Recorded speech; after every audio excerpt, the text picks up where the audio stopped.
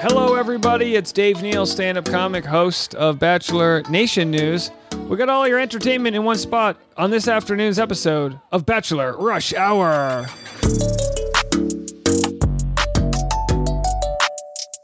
All right, it's Monday. Happy Monday, everybody. How are you today? October 16th, 2023. Hey, big shout out to my wife. We celebrated our anniversary yesterday. Can you imagine how quickly time goes by? 1 year, married. Everything else feels the same, but it's nice to know, legally speaking, you are not just in love, but pursuing love. I think that's what we need more of, is pursuing love, especially in today's world, folks. It is topsy-turvy out there. I'm going to share with you some heavy topics and some lighthearted topics, ranging from Taylor Swift's box office weekend to Taylor Swift on SNL, it's all Taylor Swift. It's Taylor Swift Rush Hour. No, I've got some Bachelor content for you as well. We'll get into that. Did you watch the Love is Blind reunion last night or over the weekend? I've got some Love is Blind content. Covered it on today's YouTube channel. Not going to cover it too far in depth here, but we have kind of the he said, she said, Stacy versus Johnny. They fought over Izzy. Izzy ended up with neither of them, making out with them in a Jeep. Look.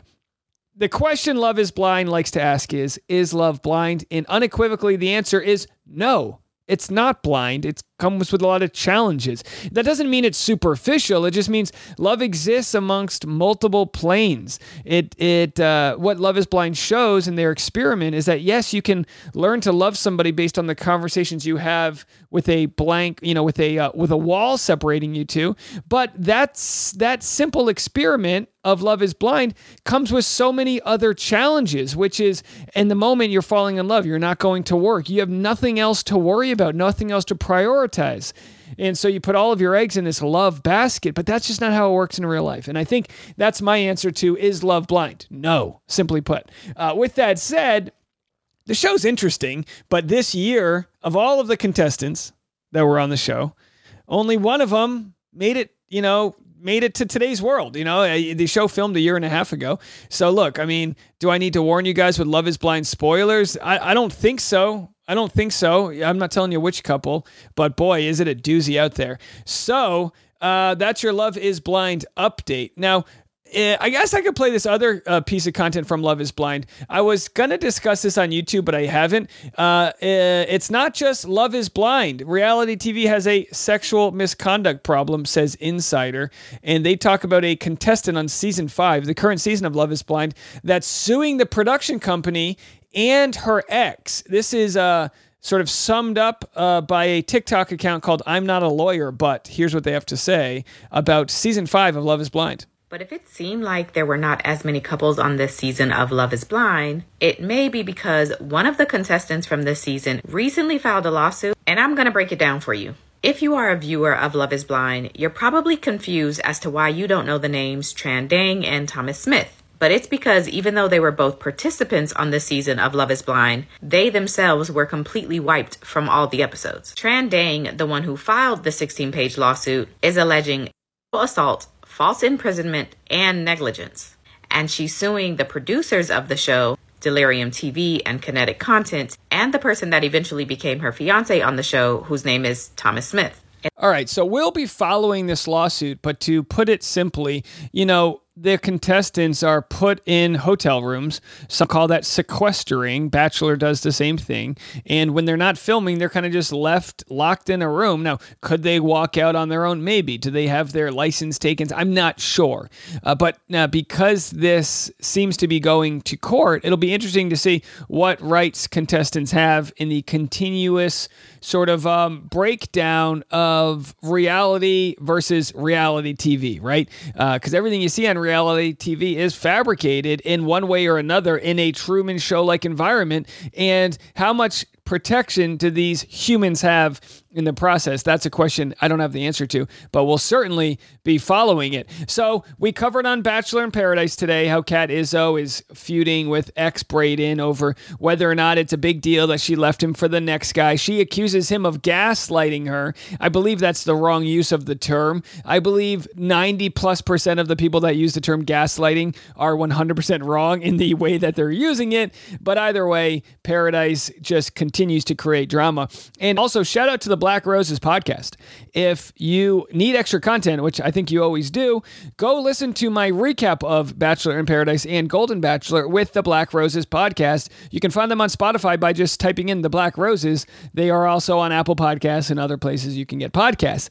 We spoke on Friday night, and the episode drops today, and it's a real fun and in-depth look to all of the different things going on in the world of Bachelor in Paradise. You're going to love the conversation over there. And also, shout out to Katie Thurston, former Bachelorette and now star of F-Boy Island. Her premiere is today of F-Boy Island. It premieres on the CW network. I will be attending a live viewing of F-Boy Island at the F-Boy Island premiere party in downtown Los Angeles. Katie will be there and some other Bachelor friends. Maybe we'll see Game of Roses. I know I'm going to see Jess from Your Mom and Dad Pod, formerly Chatty Broad. So very excited to see all them.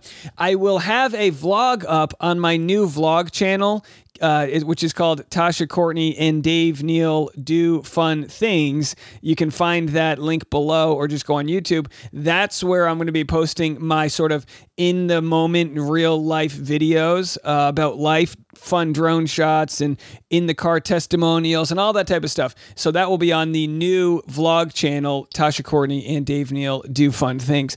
I made that title as a joke because I couldn't think of a better title, but I'm starting to think Tasha Courtney and Dave Neal Do Fun Things is a perfect title. I don't know. So I'll have that up probably tomorrow. I'm probably going to have that up tomorrow. That'll be a quick vlog about what we thought of the F-Boy Island season premiere and some behind the scenes from what might be a red carpet event. I don't know. We'll have to see how that all shakes out.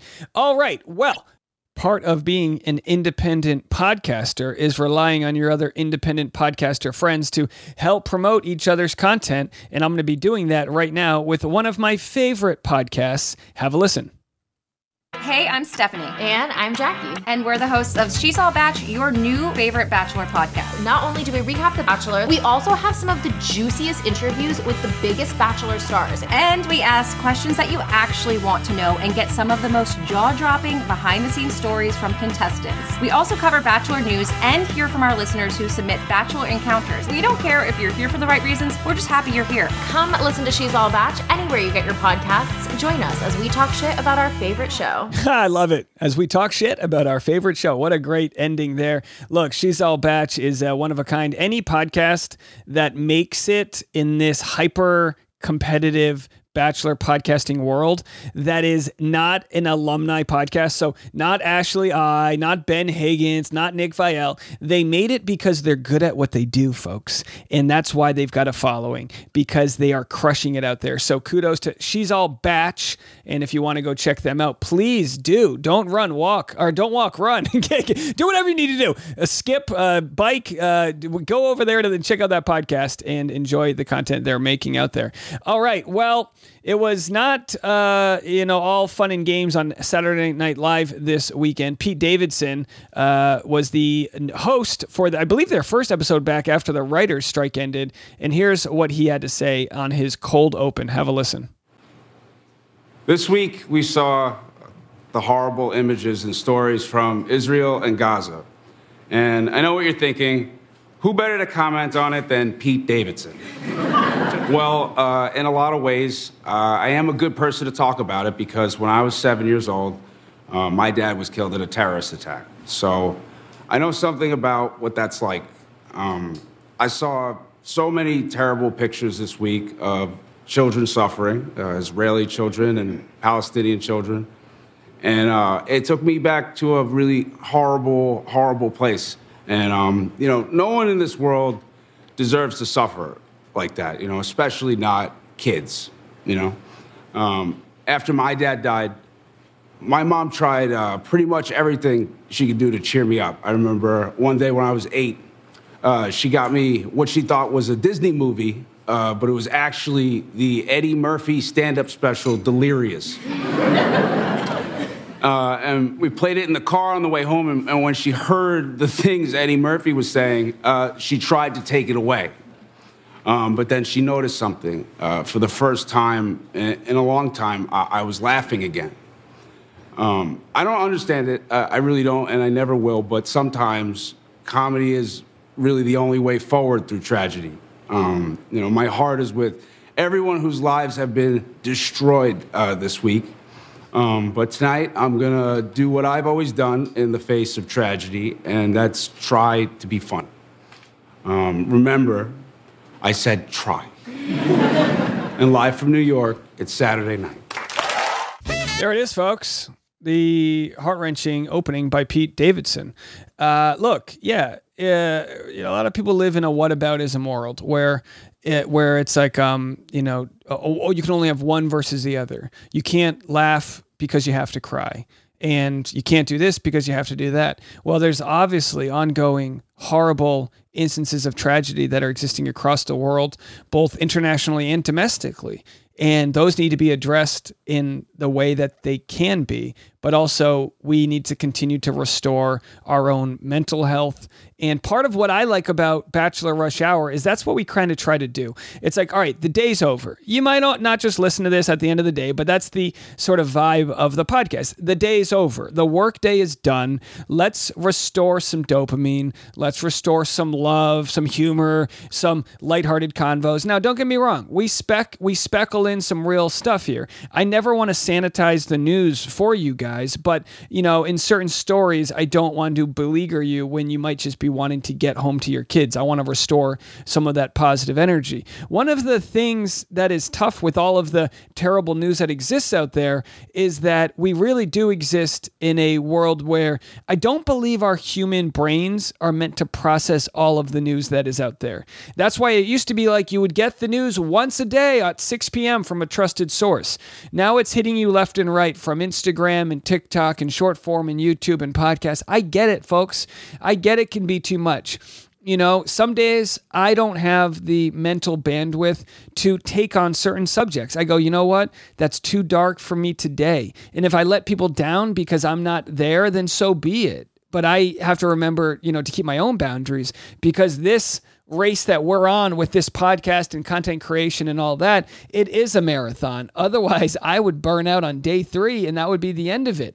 So I'm going to continue to try to give you guys a healthy mix of celebrity news that doesn't matter and some things that do matter, and maybe a smile or two in between. I appreciate everyone who has been along for that ride.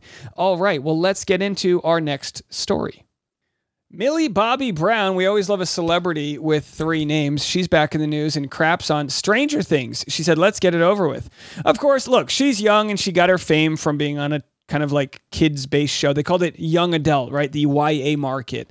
And nobody, it's a tale as old as time where somebody who stars in a young adult market then becomes 18 or 19 and they want to tackle bigger and better things. They want to grow. It's fine to feel that way. I don't blame her. Millie Bobby Brown isn't mincing words on how she feels about the show that made her famous, saying she's ready to turn the page.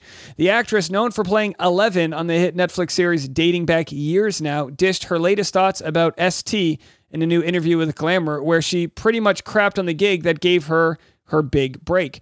The article notes she likens her final season, which is forthcoming next year, to a senior year in high school, where one's itching to be done with it. She says, when you're ready, you're like, all right, let's do it. Let's tackle this last senior year. Let's get out of here. And look, I'm okay with that. So she wants to take on bigger and badder things. Good for her. Obviously, people will go, oh, she's not appreciative of this or that. It reminds me of Jessica Biel. You remember Jessica Biel? She's obviously married to Justin Timberlake, whatever. But remember when she starred in the show Seventh Heaven? Seventh Heaven. And by the way, the father of that, didn't he go to jail for pedophilia? Weird. But either way, or maybe he went to jail for something even worse than that. I'm not really sure. I don't plan on looking into it today. Either way, I remember when she was on the show, the second she turned 18, she did like a sort of implied nudity shoot in one of those adult men's magazines. It might have been Maxim or something like that. Look, it's just common. It's common that you want to spread your wings and not be told what to do. You're finally a legal adult. I totally get it. And I think we can give some grace for those actors and actresses that do want to grow, stretch, and move on. Because sadly, when you play a character in a TV show, there isn't much growth. Like, that character doesn't necessarily always have like a 360-degree arc. So here's to seeing what she does next. And speaking of young pop stars, although she's been around forever. Taylor Swift, she's still young. The Eras Tour is the highest grossing domestic concert film ever. Taylor Swift's Eras Tour concert film, not the concert, the film, tallied between $95 million to $97 million during its opening weekend, according to distributor AMC Entertainment. The highest opening concert film of all time and the highest grossing domestic release of a concert film ever. Around 4.8 million people were estimated to have attended. So look, if you think the conversation about Taylor Swift is over, every time we think we couldn't get a bigger Taylor Swift story, it keeps coming out. It is a cultural phenomenon happening, bigger than the Beatles, bigger than Michael Jackson, probably bigger than all of them combined. The pop singer just missed the $100 million benchmark. But you have to remember, they produced this movie for essentially free. I mean, they were already doing the concert, so she was able to produce a $100 million movie. I mean, maybe it'll double or triple in size by the time it's all said and done. And then it's going to go on streaming and make even more money. But it hauled in so much money. I think the last biggest one was the documentary from Justin Bieber called Never Say Never, which hauled in $73 million over the course of its run in theaters in 2011 in a weekend. It beat out the previous Miley Cyrus Best of Both Worlds record opening of $31 million from 2008. So this Taylor Swift opening is going to absolutely crush those numbers here, because for every gigantic stadium tour that she did, for every person that got to see it, there's 50 to 100 people that didn't get to see it. So the Taylor Swift story continues, and she's actually involved in some geopolitical stories. A Taylor Swift security guard goes to Israel and is fighting Hamas terrorists. Taylor Swift security guard, who went viral for how well he protected the singer during her Eras tour, is back home in Israel, joining the army in the fight against Hamas terrorists. The singer's bodyguard flew back to the Middle East amid the deadly fight, according to Iran Suissa of news outlets Israel Hayom, who said the unnamed guard claimed he couldn't stand by while families were slaughtered and burned alive in their homes. He urges others to not stand by and do nothing. Don't be on the wrong side of history. He also put Hamas aggressors on blast, saying it would be an insult to animals around the world to call these terrorist animals. Taylor's guard was reportedly once a member of the IDF before coming over to the U.S. So interesting story there. Now, of course, I can't possibly break down all of the events going on both in Israel and the Middle East, but essentially we've got people on all sides praying and shouting from the rooftops for peace, for a humanitarian solution that doesn't involve unnecessary death. That is not exactly what we're seeing play out right now. We're hearing stories of people that are evacuating, being attacked, and it's not, like we've said before, an eye for an eye makes the whole world blind. And I'll tell you firsthand, I don't know what news is accurate. I don't know if there's white phosphorus being used or not being used. I don't know, if I don't see something with my own eyes or from a trusted news source, what to believe. But I think we can all agree on this. No more civilians need to be killed. They need to find a way to find the bad guys and de-escalate. Sadly, I feel like we're heading in the opposite direction, but I'm really not too sure. And how do you transition out of that topic? Jada Pinkett Smith says her memoir brought Will Smith and her closer. Look, I brought this story up just to say I could care less, and I don't know one person that cares about the Will Smith, Jada Pinkett Smith storyline. But anyway, we'll have to see if any information. I mean, are they back together? Again, zero investment. I don't know.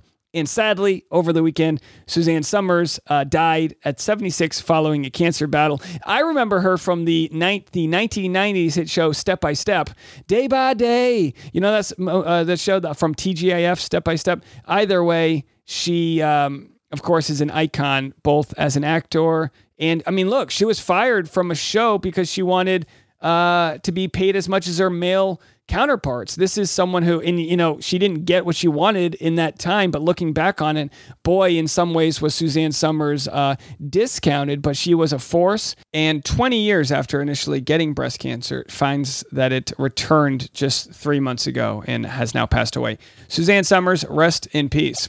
Drew Barrymore's post-strike season premiere has a meandering muddle that could use better writing, they say. Yikes. Of course, anyone who's a writer is going to stick up for other writers. I don't blame them. But here's what they have to say about Drew Barrymore's show.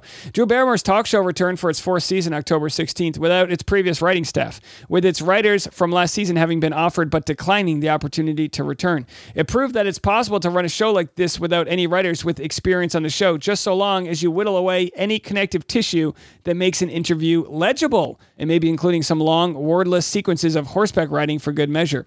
Drew Barrymore earlier this year seemed to be riding high as one of the standard bearers of the sweetly sunny post-Ellen daytime landscape, tanked her public image last month with a subset of the audience by announcing that she'd be bringing her show back September 18th before the Writers Guild strike had concluded. She reversed her decision. Her writers departed the show, leaving Barrymore in the unenviable position of having to launch her show when she would have anyway, just without the people who had been stringing it all together. Look, I think it's kudos to Drew Barrymore for making the right decision, but obviously it came at a price.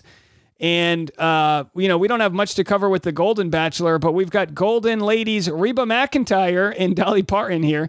Reba McEntire says Dolly Parton can only be contacted via fax. Dolly does not text. What a great life that is. Could you imagine? Hey, fax me. Like, what? Now, don't get me wrong. They do have software set up so that you can email somebody and then on the other end, it'll fax them that email. But boy, is this funny. Reba has said that the only way she's able to contact her fellow country music legend is via fax. The singer recently appeared on Watch What Happens Live with Andy Cohen, and she revealed that despite having worked with Parton regularly, she still has no other way to communicate with her. Hey, good for her. Bill Murray has a voicemail line that apparently is what he uses to, even his agent has to use to get in touch with him. So I'm all about it. Now, as you guys know, because of how closely we follow pop culture news, we also have to follow, what goes into making content and making shows. And even though the Writers Guild strike is over, the Screen Actors Guild strike is not. Here is Fran Dresser. Remember her from The Nanny? She's the president of SAG, firing back at the studio heads after negotiations broke down. Let's hear what she had to say. So wrong. And it's so unfair that they walked out of the meeting and so disrespectful. SAG-AFTRA President Fran Drescher firing back at the Alliance of Motion Picture and Television Producers and its CEO leaders for what she calls corporate greed. They talk at you. They really don't want to hear what you have to say or why you're saying it. On the picket lines, actors say they're disappointed but determined. So this is the part of the movie where the hero gets knocked down and you think they're out. And this is the part where you double down and you come back and win the day. The AMPTP, which represents streamers and major studios, including NBC's parent company, saying it is clear that the gap between the AMPTP and SAG-AFTRA is too great, and conversations are no longer moving us in a productive direction. Compensation for streaming shows appears to be the major obstacle to a deal. The new Writers Guild contract includes a bonus system for hit shows and films.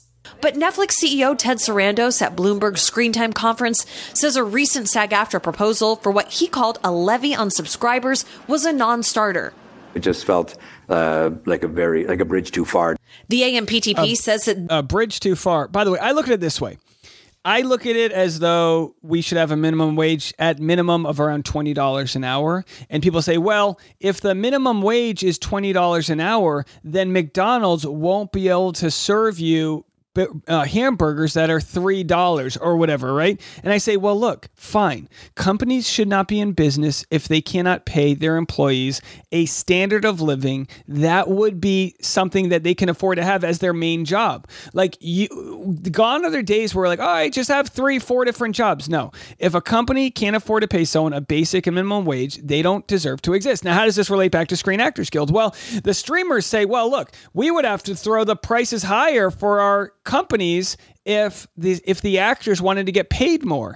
And it's like, well, do what you have to do. And if your app isn't good enough, people won't subscribe to it. But if the actors aren't making any money and the writers aren't making any money and all the people that go into the heart and soul of making content, if they're not making any money, then why should you have the right to air them on your streaming service?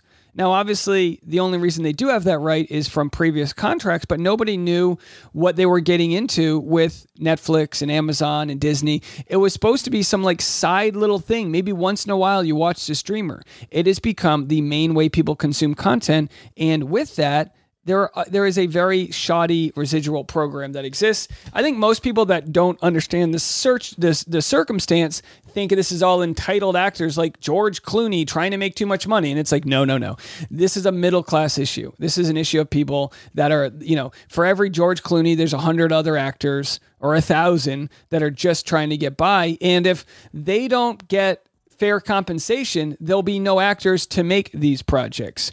And speaking of journeymen, Hannah Ann from The Bachelor, her husband is a journeyman running back. He was cut by the Indianapolis Colts last week and has now joined the Dolphins. I think we had some information. The Dolphins signed former Indy Colts running back Jake Funk to their practice squad, the team announced Tuesday. Funk replaces running back Darrington Evans, who was on Miami's practice squad but signed to the Chicago Bears. So a lot of shuffling going on. Hannah Ann had this to say: "I've met the kindest people ever in Indiana.